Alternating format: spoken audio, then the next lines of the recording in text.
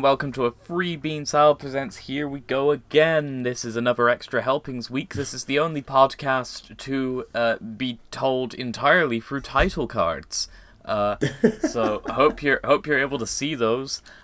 This week we finally got to the bottom of the goat story. Thank God.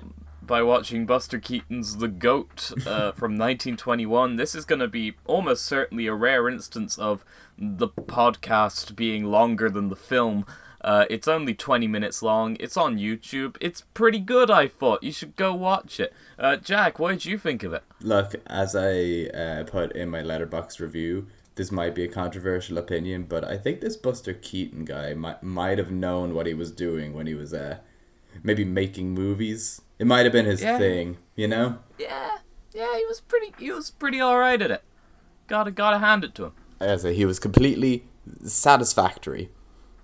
Could have been worse. Yeah. In every conceivable way. Yeah, for sure. In all seriousness, this was the perfect bedtime snack of a movie.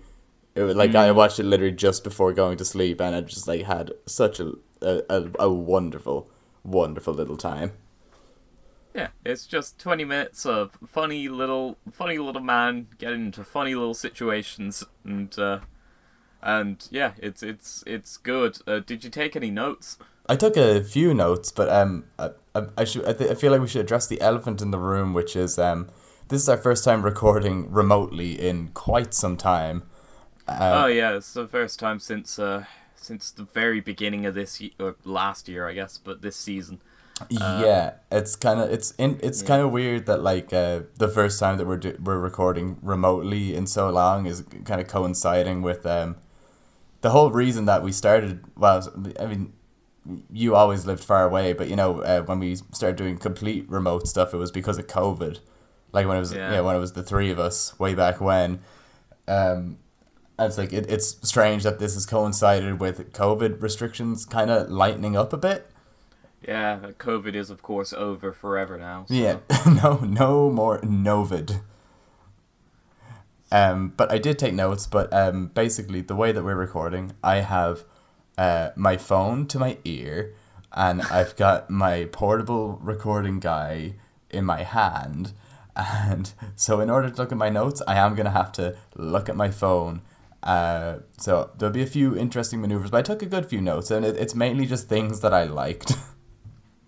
Fair enough. I took quite a few notes. I figured, it's only 20 minutes. I could pack a few notes into there. And like I said before, it's only 20 minutes. It's in the public domain. It's on YouTube. You can watch it legally for free. Go watch it, I would say. It's because we're gonna spoil the shit out of it. Yeah, I mean, there's not much to spoil, but But there's some funny gags and some good shots, and yeah. I would recommend watching it. Some fucking beautiful shots at that. I would say some really stunning, very cool stuff. Yeah. So I'm gonna start out just go hog wild here. I would like some free bread. Yeah. The same occurred to me. I was like, God, imagine being homeless in the 20s and just getting free bread. Or like Buster, imagine being homeless in the 20s and not getting free bread. Oh. The poor man. Harrowing. Truly harrowing. He just wanted some free bread. They didn't have any. I mean, the thing is, they did, and then... They had loads. They had loads, and then he got sent to the back of the line and was swindled by some mannequin goons. The mannequins, the first of many villains in this short. But also, speaking of this line that he gets stuck in, my next note is that fucking letterboxing in 2020, yeah, not 2021, in 1921. 100 years ago, Yeah, over 100 years ago. Fucking impressive for the time. I mean, I'm sure it had been done before in some form or another. I know that this is a bit later, but 1927, there was a Napoleon film where it had a few sequences that were shot with free cameras and had to be projected on like 3 screens by 3 different Oh my projectors. god. So that accomplished a similar effect. But I'm sure it had been done before, but still, it's impressive to see something like that far back. Yeah, and it's really like a very striking kind of shot as well, seeing like the whole street kind of laid out like that. And, obviously it's Yeah. on I mean, it's not literally two-dimensional, but it is just kind of like a kind of landscape of this sidewalk, and it's just very, very striking and very just Yeah. very nice and very cool. And yeah, that one of many shots in this that made me kind of pause and go, whoa, that's really neat. My next note is not so much a gag, but a set piece that would be repeated in Sherlock Jr., my favorite Buster Keaton film, which is man just walking down the street and he finds a fucking wallet and just picks it up and walks off, Yeah. and then Buster goes, this is after the man. Throws a horseshoe over his shoulder, so Buster goes looking for the horseshoe, throws it over his shoulder, and it hits a cop right in the face. Buster really said all cops are incompetent and should be hit with horseshoes. I mean, this whole movie is pretty anti-cop. Like it is like pretty much 20 minutes of Buster Keaton beating the shit out of policemen. Beating the shit out of policemen who he's only beating the shit out of because of how incompetent they are. Yeah. Because the whole setup of this short is the ruthless criminal Deadshot Dan is having his picture taken for a rogues gallery, and he manages to get Buster's picture taken instead of him by being a swindling cad. Yeah. And then Deadshot Dan escapes, and then the picture goes out everywhere on a big old reward poster.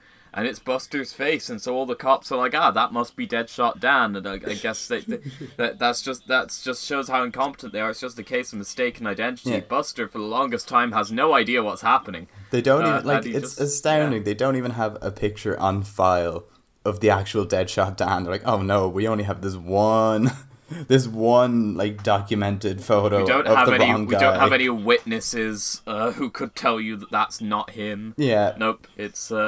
No, but it's just cops being incompetent, which, good to know that Buster Keaton was fucking anti-cop back in 1921. It's as well like it's you left out one particular set of adjectives when describing Deadshot Dan, who is of course a ruthless murderer. Like he is a killer, but also kindly faced. I believe is the exact words used. Yeah, he's very intelligent, he's a ruthless killer, and he's kindly faced. Yeah, which is again, you could argue that adds another layer of incompetence to the work of the police in this, because but Buster Keaton had a very soft face, was a smooth faced kind of guy, but he also was kind of like known for his signature like grumpy face. Like a big part of his kind of character was just being this kind of like always slightly kind of befuddled, annoyed kind of look while getting into silly kind of scraps. To be fair, just about every film I've seen Buster Keaton in, if I were in half the situations he was in, you best believe I'd be a bit grumpy. I'd be a trifle miffed. Yeah. Like I watched yesterday, as well as this, I watched 2 other Buster Keaton films, The Cameraman and Our Hospitality. And Our Hospitality, the letterbox description, I'm just gonna read it to you verbatim. Okay. Because it's just it's something. A man returns to his Appalachian homestead. On the trip, he falls for a young woman. The only problem is her family has vowed to kill every member of his family. It's like, I could see that being a bit of an issue. Yeah, that's one small problem. The only issue. What a setup! I must watch that. Yeah, it's pretty funny. It's just these 2 families have had an age-old feud and they're just killing each other. I don't even think they remember why. Just we've been doing it for generations, and then just kindly old Buster comes along. The first 20 minutes also take place on a train, which Buster Keaton on a train is kind of proven, like, you know, that's gold comedic setup right there. Literally, like, the things that man could do with a train. Speaking of the things that man could do with a train, my next note here is fuck that shot with him on the front of the train. Eat your heart out, Lumiere brothers. It really did feel like I wouldn't be surprised if it was like a bit of a, yeah, it's definitely like an exaggeration of like that whole thing of the Lumiere brothers showing the fucking clip of the train and people running out of the theater thinking it was going to come through. But it obviously it's an urban legend. But... yeah, of course, it's, you know, it's very much like a industry myth, we'll say. You know, it's just like it's a good story, which is obviously why it gets retold. Yeah, but I think the thing with the shot in this of Buster on the front of the train, I genuinely found myself going, wait, what's gonna happen? I was like, is it gonna hit the camera? I just don't know. Yeah, most of the time watching Buster Keaton films, you're more than anything, I'm worried about Buster, because like that man's gonna get fucking hurt. But I mean, this might be the one shot in all of his films where I've been more worried about someone else. Yeah, like I say, I was just like, I hope there isn't someone like actively behind the camera here, because that just feels like a set. Well, there would have to be. Yeah, there would have to be, is the thing. But I was just like, I do hope they have a way of stopping that train like effectively.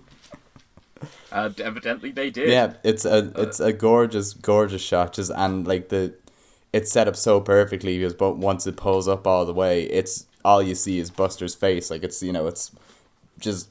It's fantastic. I mean, it's a shot I'm pretty sure I've seen before, outside of this short, just in like, you know, documentaries and stuff. Like, I'm almost certain I've seen it before, and for good reason. It's a fucking good shot. It is a good shot. You'll have to excuse me if you hear any noise in the background. My family dog has just walked into the room, and she's pawing at my bag, which is on the floor. I think I bought some mochi earlier, and I think she smells the mochi, and she's, Pippi, please stop. Ladies and gentlemen, special guest in the studio, Pippi, my idiot dog. Please, mochi is not for puppies. My next note is, this is after Buster first comes across his reward poster, with a big old picture of him advertising. I think it's a $5,000 reward for him, dead or alive. Yeah.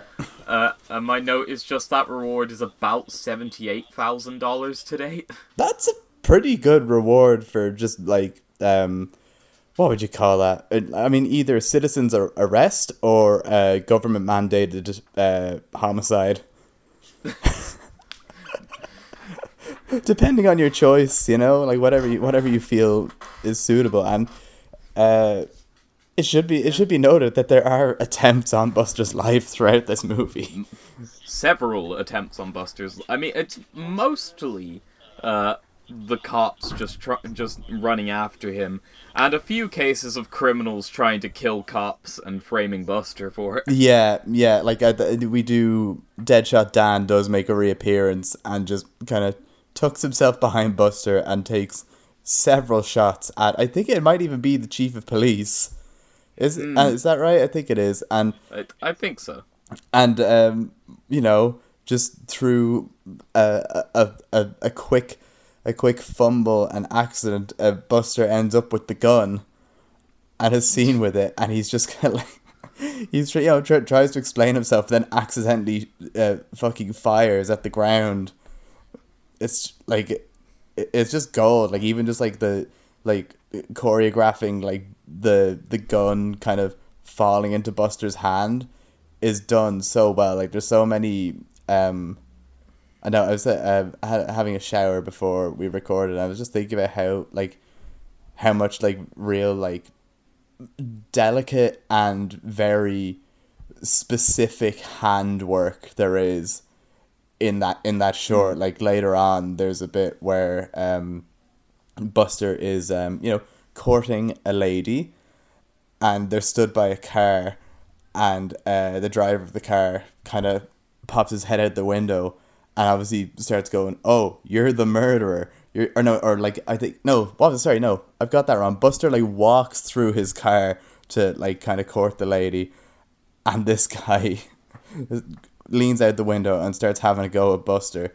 And without even looking at the guy, Buster takes out like a copy of the poster that says he's a murderer, and just like while still talking to the woman, just kind of like flashes it at the driver, and it's done so swiftly that like you'd almost miss it.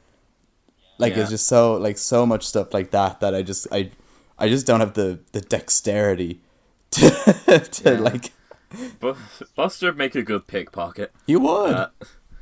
There's a great shot in 1 Week. It's one of my favorite shots in that short where it's him, his wife, her rival, like his rival for her affection, and a cop, and he just, what happens is Buster takes the cop's truncheon, hits the cop on the head, and then very swiftly moves the truncheon into his rival's hand, and it happens over the course of maybe a second, and it's just so smoothly done. Yeah, I just like have so much admiration for stuff like that. It's just, again, I'd like, I feel like definitely as a young cub, I did try my hand at the lamest of crafts, which is it's lame if you never get any good at it, and that's sleight of hand magic. And I just I just do not have. I got these stubby little fingers. I play music and stuff, and I have to play smaller instruments because I can't play full size ones. Like I just don't have the hands for elegant kind of maneuvers like that. What a nerd. Yeah, I am pretty lame, actually.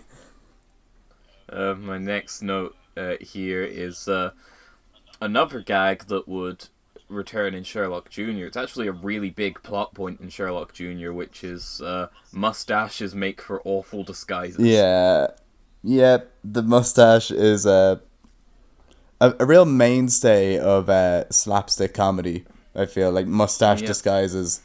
But again, even I almost feel like nowadays, if someone were to use like the set piece of someone using a mustache disguise, it's almost done too earnestly. Whereas I feel Buster kind of got, very much got the idea of, this is terrible. This would never work in real life. Like this is stupid. Don't do this in real life. Don't do this. Don't use mustaches as disguises in your movies even. Look, it's not worked. It never works. Yeah, the mustache is a disguise here. Just beautiful. Yeah, and there's that lovely little gag of it kind of, I guess, going flaccid or falling down and turning into a handlebar. Yeah. I love that. I love it so much. My next note is that for just a brief moment, Buster accidentally stumbles into Eli Roth's hostel. But wait, what? It's when he's being chased by the cop, and he hides in a hospital. He goes onto a little gurney, gets covered up by a sheet. Oh yeah. And he gets wheeled into an operating room, and they put like a fucking like hacksaw and a hammer and chisel and just the most fucking gruesome shit like prepared for presumably some sort of horrific surgery. Yeah, I'm guessing. The thing is, I don't know how if this is still the case, but I do know up until fairly recently, like the best way to get in behind a rib cage, it is a hammer and a hacksaw. Those bones are tough, baby. Well, guess our boy Buster's having some rib surgery. Maybe, I don't know. Maybe his lungs need fixing from all that water he swallowed in what was that, the General? Or no, was it 1 week? The water thing that broke his... You know the story. Oh, that Sherlock Jr. is the one where he broke his neck. Yeah. Jesus Christ.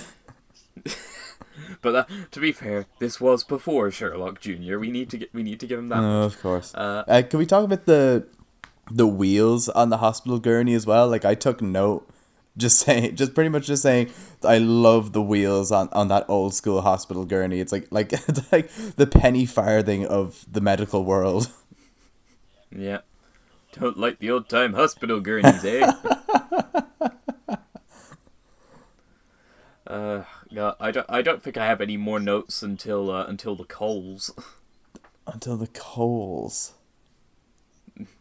It's when the cop jumps onto the just running after Buster, and he goes on under that cart with all the coals. Oh, yes. Buster just dumps the whole fucking load on him, and then goes back to check on him, seemingly to check if he's alive. And I was like, Buster's gonna do the right thing and not let a human being die. But no, he just throws a few more on for good measure. Like a fucking lunatic. And I agree, Buster. Fuck cops. I think the interesting thing about this short as well is, obviously, it's a case of, not only is it a case of mistaken identity in that the police have fraudulently identified Buster as a murderer, but in the process of doing so, they do turn him into a murderer. Like, well, no, I don't think Buster ever. I mean, arguably at the end, but that's unknown. Yeah, we'll say. But even then, that would be his only definitely assault, but I would argue completely justified. Yeah. I watched In the Name of the Father recently for the first time, and boy, the British police really did base their whole anti-terrorism scheme on 1920s Buster Keaton cops. Yep. Like, that's presumably where the goat of the title comes from, is presumably that Buster Keaton here is the scapegoat, which I'm not sure if we've talked about the concept of a scapegoat on the podcast before, I don't think that's ever come up. I don't think we've ever, not once, spoken about scapegoats. It's too much to get into now. I do think, here's, in Buster's version of events, though, it is implied that he believes that, there's that scene where the lady's walking her dog, and that guy just fucking, walks straight into the dog's lead and, swings the dog around, basically. It's not nice. And no. Buster beats him up.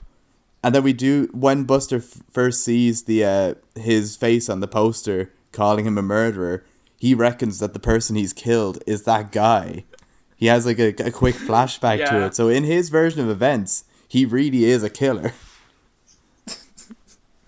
The poor man, he must feel so awful.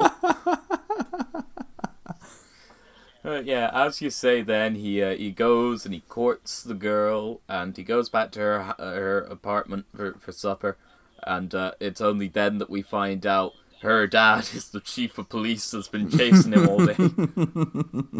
Oh boy. Dinner's a bit awkward. Whoa. And I have one more note that directly references any particular scene, and that note is I had to cut myself off as I was writing this note. You'll understand why. Okay. My note is, I don't think that's how lifts. Oh my fucking god! Do you know what? I took a note of that very scene, which was Willy Wonka wants his fucking lift back. It's a fucking quite something. Yeah, it escalates so quickly in that he sticks that nail in the, I don't know what you'd call it, but the display mechanism that shows what floor the lift is on.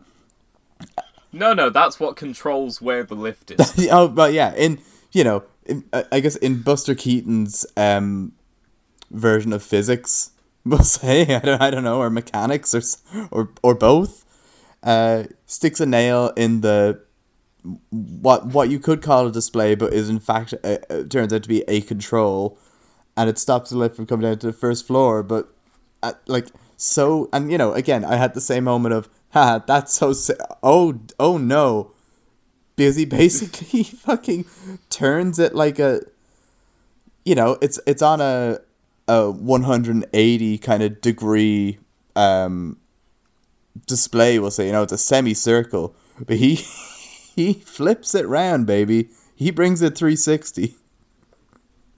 Yep, and the lift with the chief of police in it goes quite literally through the fucking roof. Can we just as well a moment of silence for the poor lift attendant who is present in the lift at that time? I was just trying to do his job. Yeah. It's possible Buster is now a mass murderer, but you know, it was all self-defense.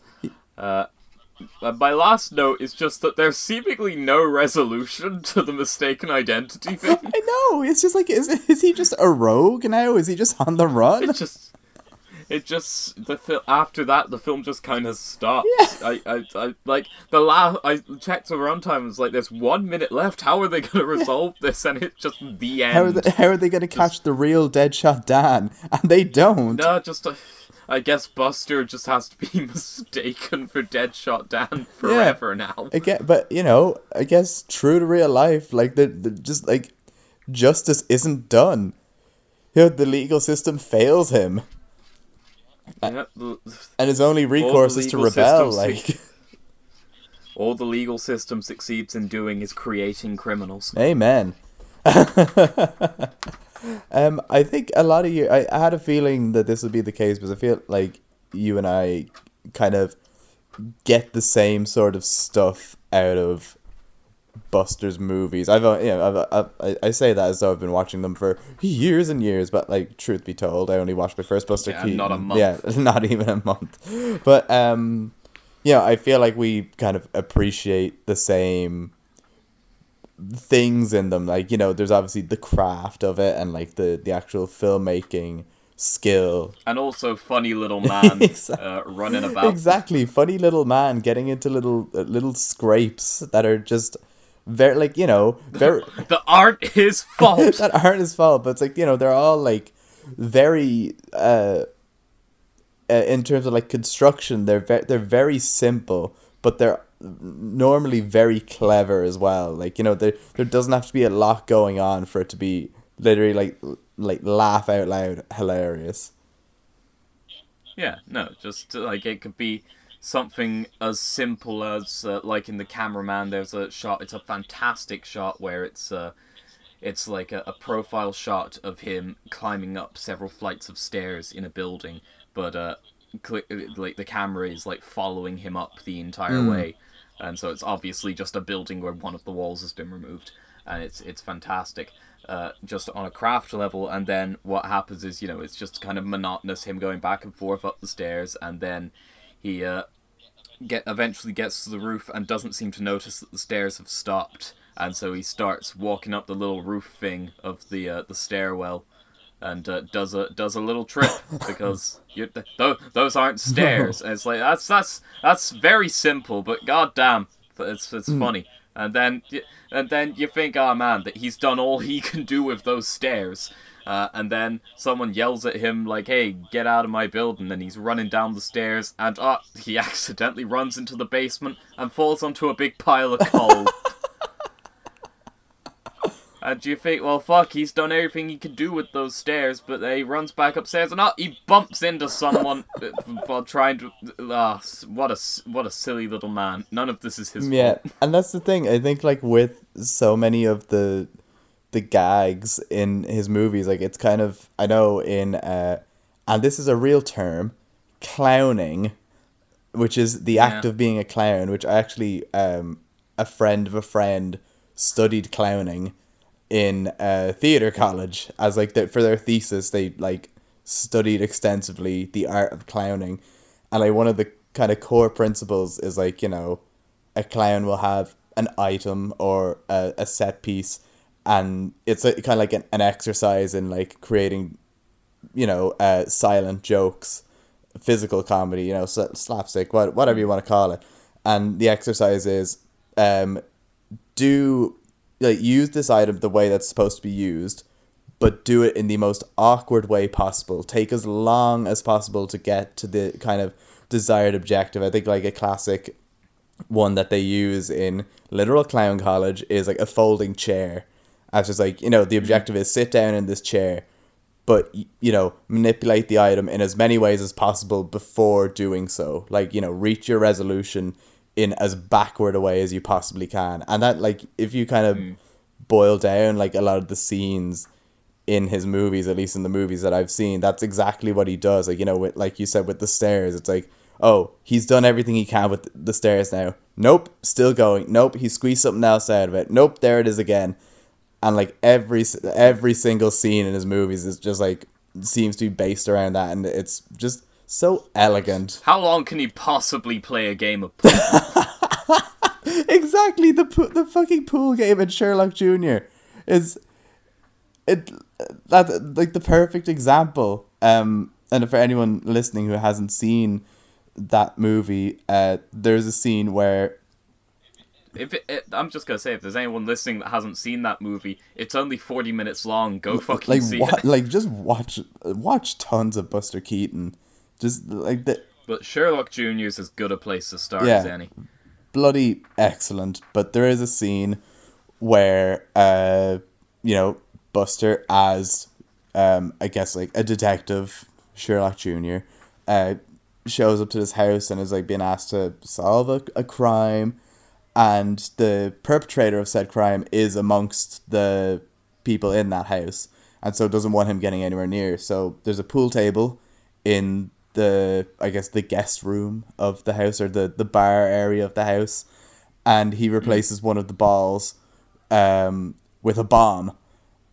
And, so he has an accomplice with him as well. They replace the ball with the bomb. They're like, oh, Mr. Sherlock, play a game of pool while you wait to be like spoken to or whatever. And they leave the room and wait for the explosion to go off, and it's just how long is that scene? It goes on for quite some time. Yeah, a good few minutes. A decent portion of the film's 40-minute runtime. Yeah, and it's just the scene is literally just Buster Keaton playing pool by himself, but having several near misses with the bomb on the table. Just sinking every shot and just every time completely missing the bomb. It's, yeah. In just the most improbable but technically possible ways. And again, just on that note, like the another kind of level of just like sheer impressiveness with all of his movies is a lot of this was done for real. Like for real. Yeah.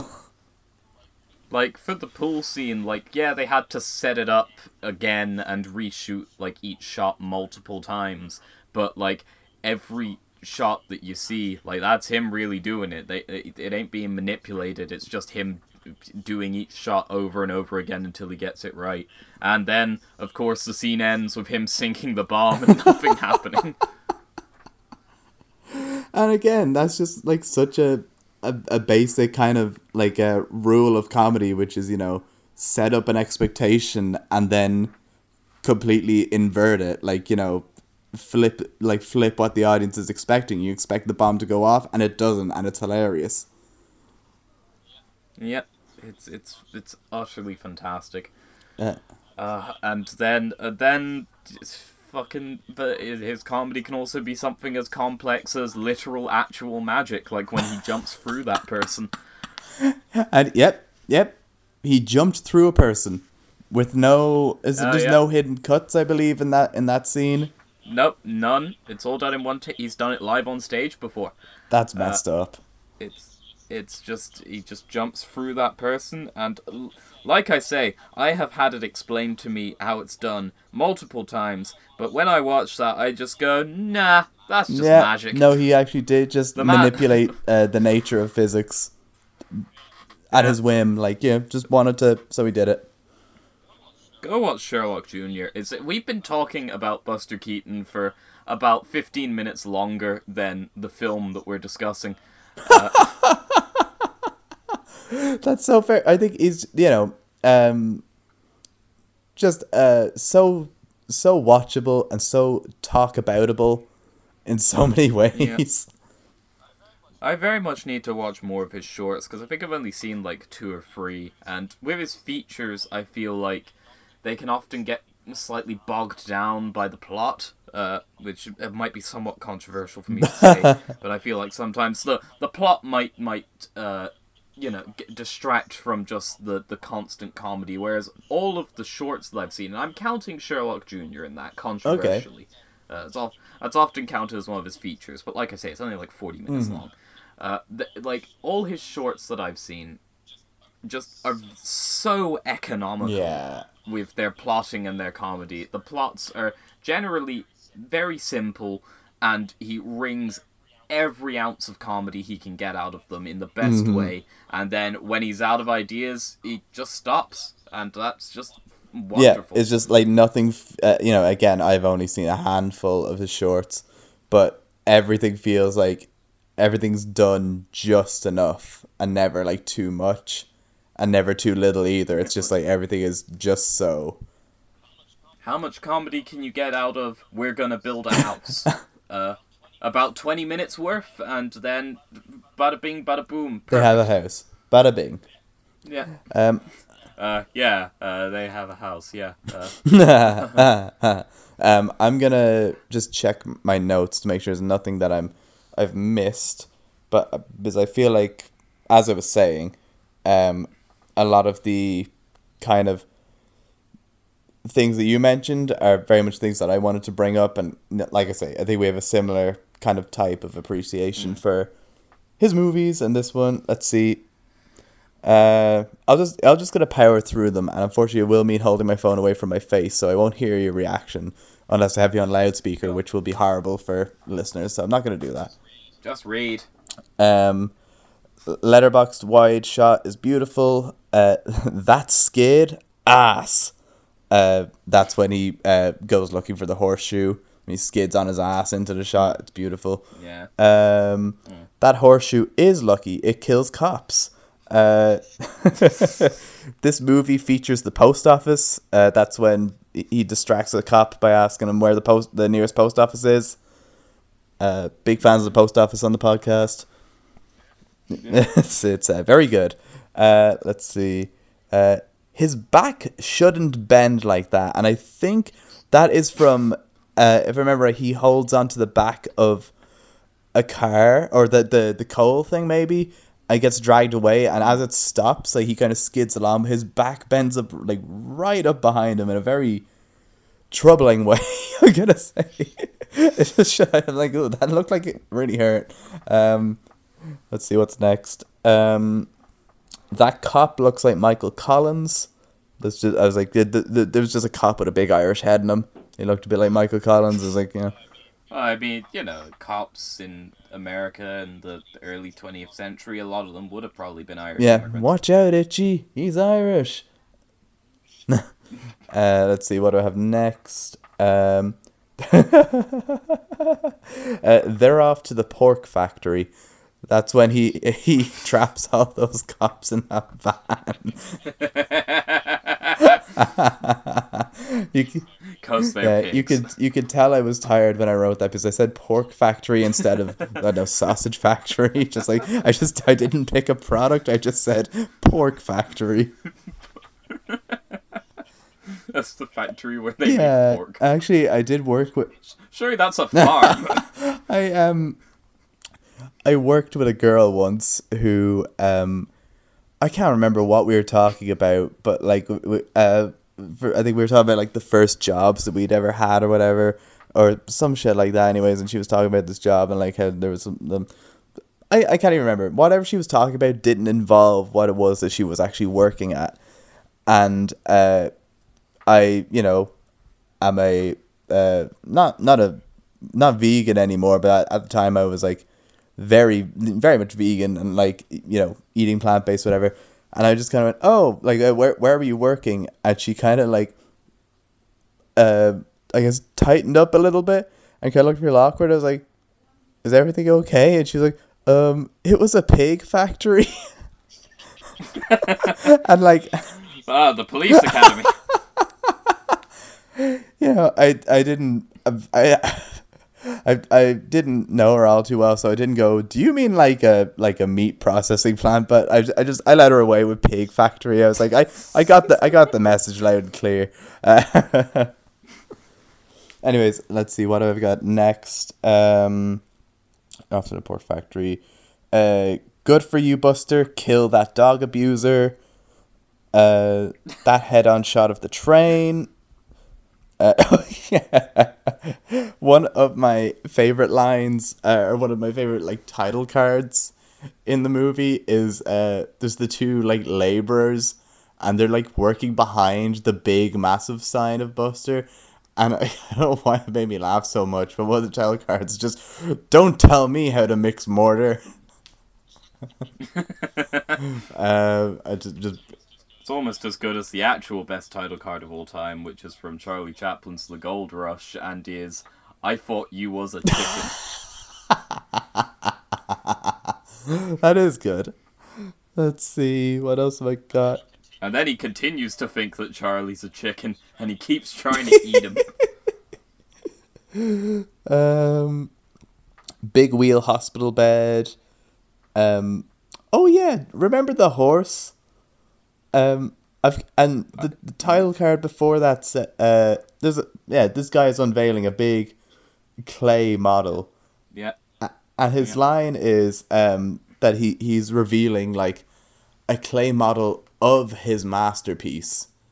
The implication being that his masterpiece is this horse. The horse that he modeled the statue on. I guess. I was just like, it must be a pretty good horse, I guess. But also my real note on the horse model is that when it collapses under Buster's weight, the very last leg to fall off the podium is super gross. It's just like, it just doesn't look right. I don't know. It just looks bad and gross and bad.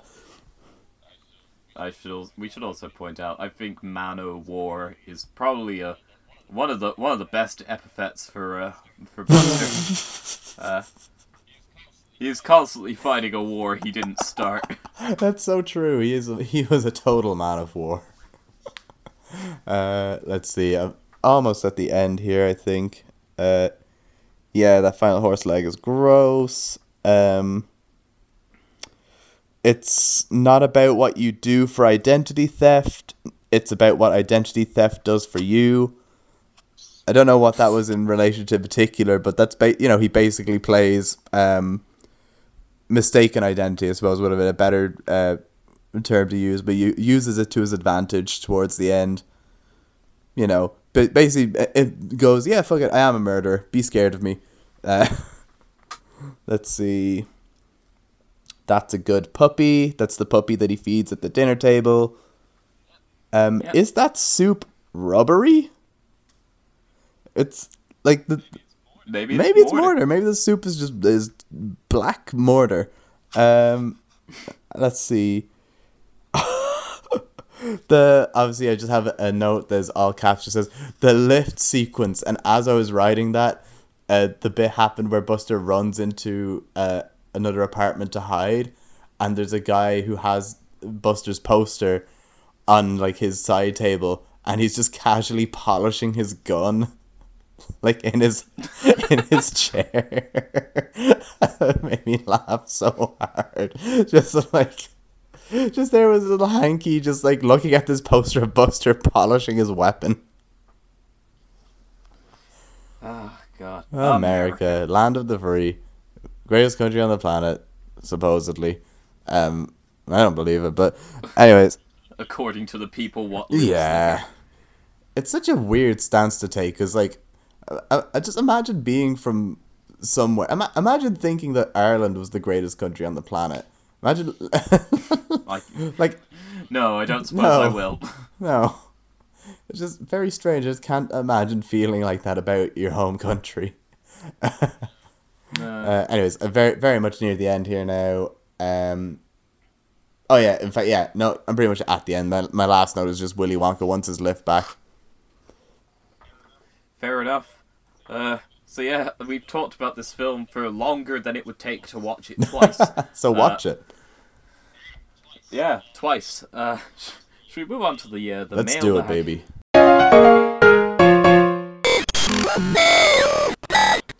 Okay, so our first question comes from frickin' Alien Alfie, who asks, "Do you like the Horrid Henry movie?"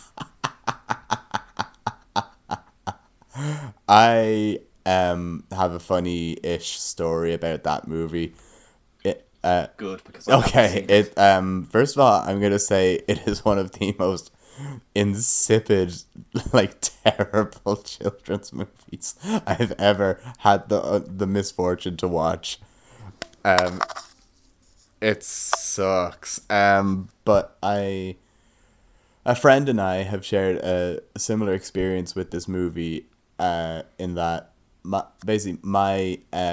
youngest sister Lily was a very big fan of it, like obsessive about it to the point that she would watch it twice a day, every day for an extended period of time. I can't remember how long. And just, it's just like constantly on in the house. You'd hear it in the other room and just be like, I know exactly what part she's at. I know exactly what's going on. I know exactly what disgusting color palette is on screen at the moment. It's such a just like a really gross looking movie. It's just like they didn't try to make it like look nice at all. But a friend of mine was aware of this and like had experienced that in my family home. It was like, oh yeah, it's pretty, like, it's pretty bad, huh? Yeah, whatever. He started going out with a girl a little while after that, and that girl had a younger brother who was very fond of him. Just, was very much like, oh cool, this is like an older guy who I can kind of like relate to on certain stuff. This younger brother's favorite movie was the Horrid Henry movie, and so every time my friend was in his girlfriend's house, that movie was the soundtrack of the home. And again, just a similar thing. Brother would watch it like 2 times a day, and it's just, like, insipid is the only word I could describe. I just remember the moment that he told me that, and I was like, oh, so you've been through it too now. Like, this is like, whew. So you don't like the Horrid I'm Henry? afraid not. Okay, I've never seen it, so I can't comment. Our next question comes from frickin' Alien Alfie, and oh dear, they've once again forgotten to put a question mark at the end of this, so we can't answer Alfie. it. The question, the sentence, not a question, sorry, we won't answer it because it's not a question, but the sentence is, are the ice cream ghosts valid? Again, this is so annoying because last week Alfie sent in a sentence that would have been a great question to answer, but it wasn't a question. And once more, I'd love, like, if there was a question mark at the end of the sentence. Oh boy, would I dig into ice cream ghost ethics, but I just can't. But unfortunately, no, sorry, this is a mailbag. We've read out your mail. We would answer it if it was a question, but now we don't need to respond to that. So, our first patron, this is H. This is H. Our second patron is Andy Kinsella. If you want your name read out in this section of the podcast, go to patreon.com/freebeansaladpod. I'm pretty sure it's the word free, and donate €1 or more per month. And if you donate more, there are plenty of other exciting rewards. Donate €5 or more per month. You get access to our exclusive Discord channel. Come have a chat with us. And there's other rewards for more money that I still can't be bothered to memorize. I'm pretty sure most of them are jokes that I put obscene amounts of money for. So, we're probably not gonna get any of those. But sure, look, like, if you like us, throw us like €1, Yeah. maybe. And then you can throw us €1 and then delete your pledge, and we get like an extra €1 that month. And like, please, this is currently his only source of income. This is your job. It's just occurred to me, all of our Patreon pledge levels are, a year ago they would have been Bean themed. This year they're Mamma Mia themed. Seeing as next year is just kind of Nightmare Year, what are they going to be called? Oh God. I'll have to have a think. But maybe I'll name them all after nightmare-based films. So like the highest one at the moment, which I put obviously as a joke, and it's just the highest amount of money that you can put for a pledge. Might call that like irreversible death or something like that. The one before that, I spit on your wallet. That's a great idea. Because I way prefer your idea to what mine was gonna be, which was just like name it after, I don't know, like silly fucking things that we've called each other over the years. Just like, you know, I know like what, like a $1 pledge is like the bald goon. I don't know, something like, and just work from there. But no, I way prefer irreversible debt, and I spit on your wallet. That's great. I'll have to think of a few more. The Sallow or the 120 days of The $120 of this pledge. Like, I don't know. The $120 of Sodom. I like that.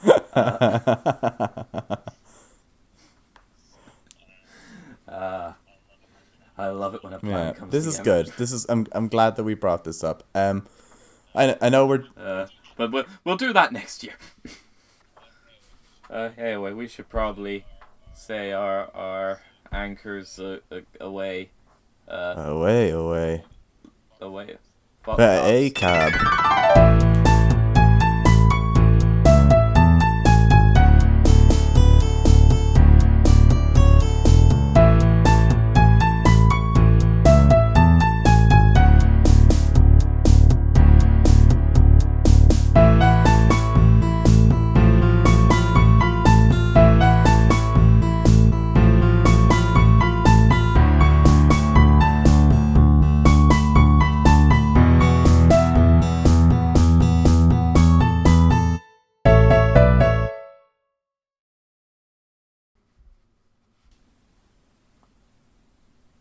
ACAB recommends wherever you get your podcasts.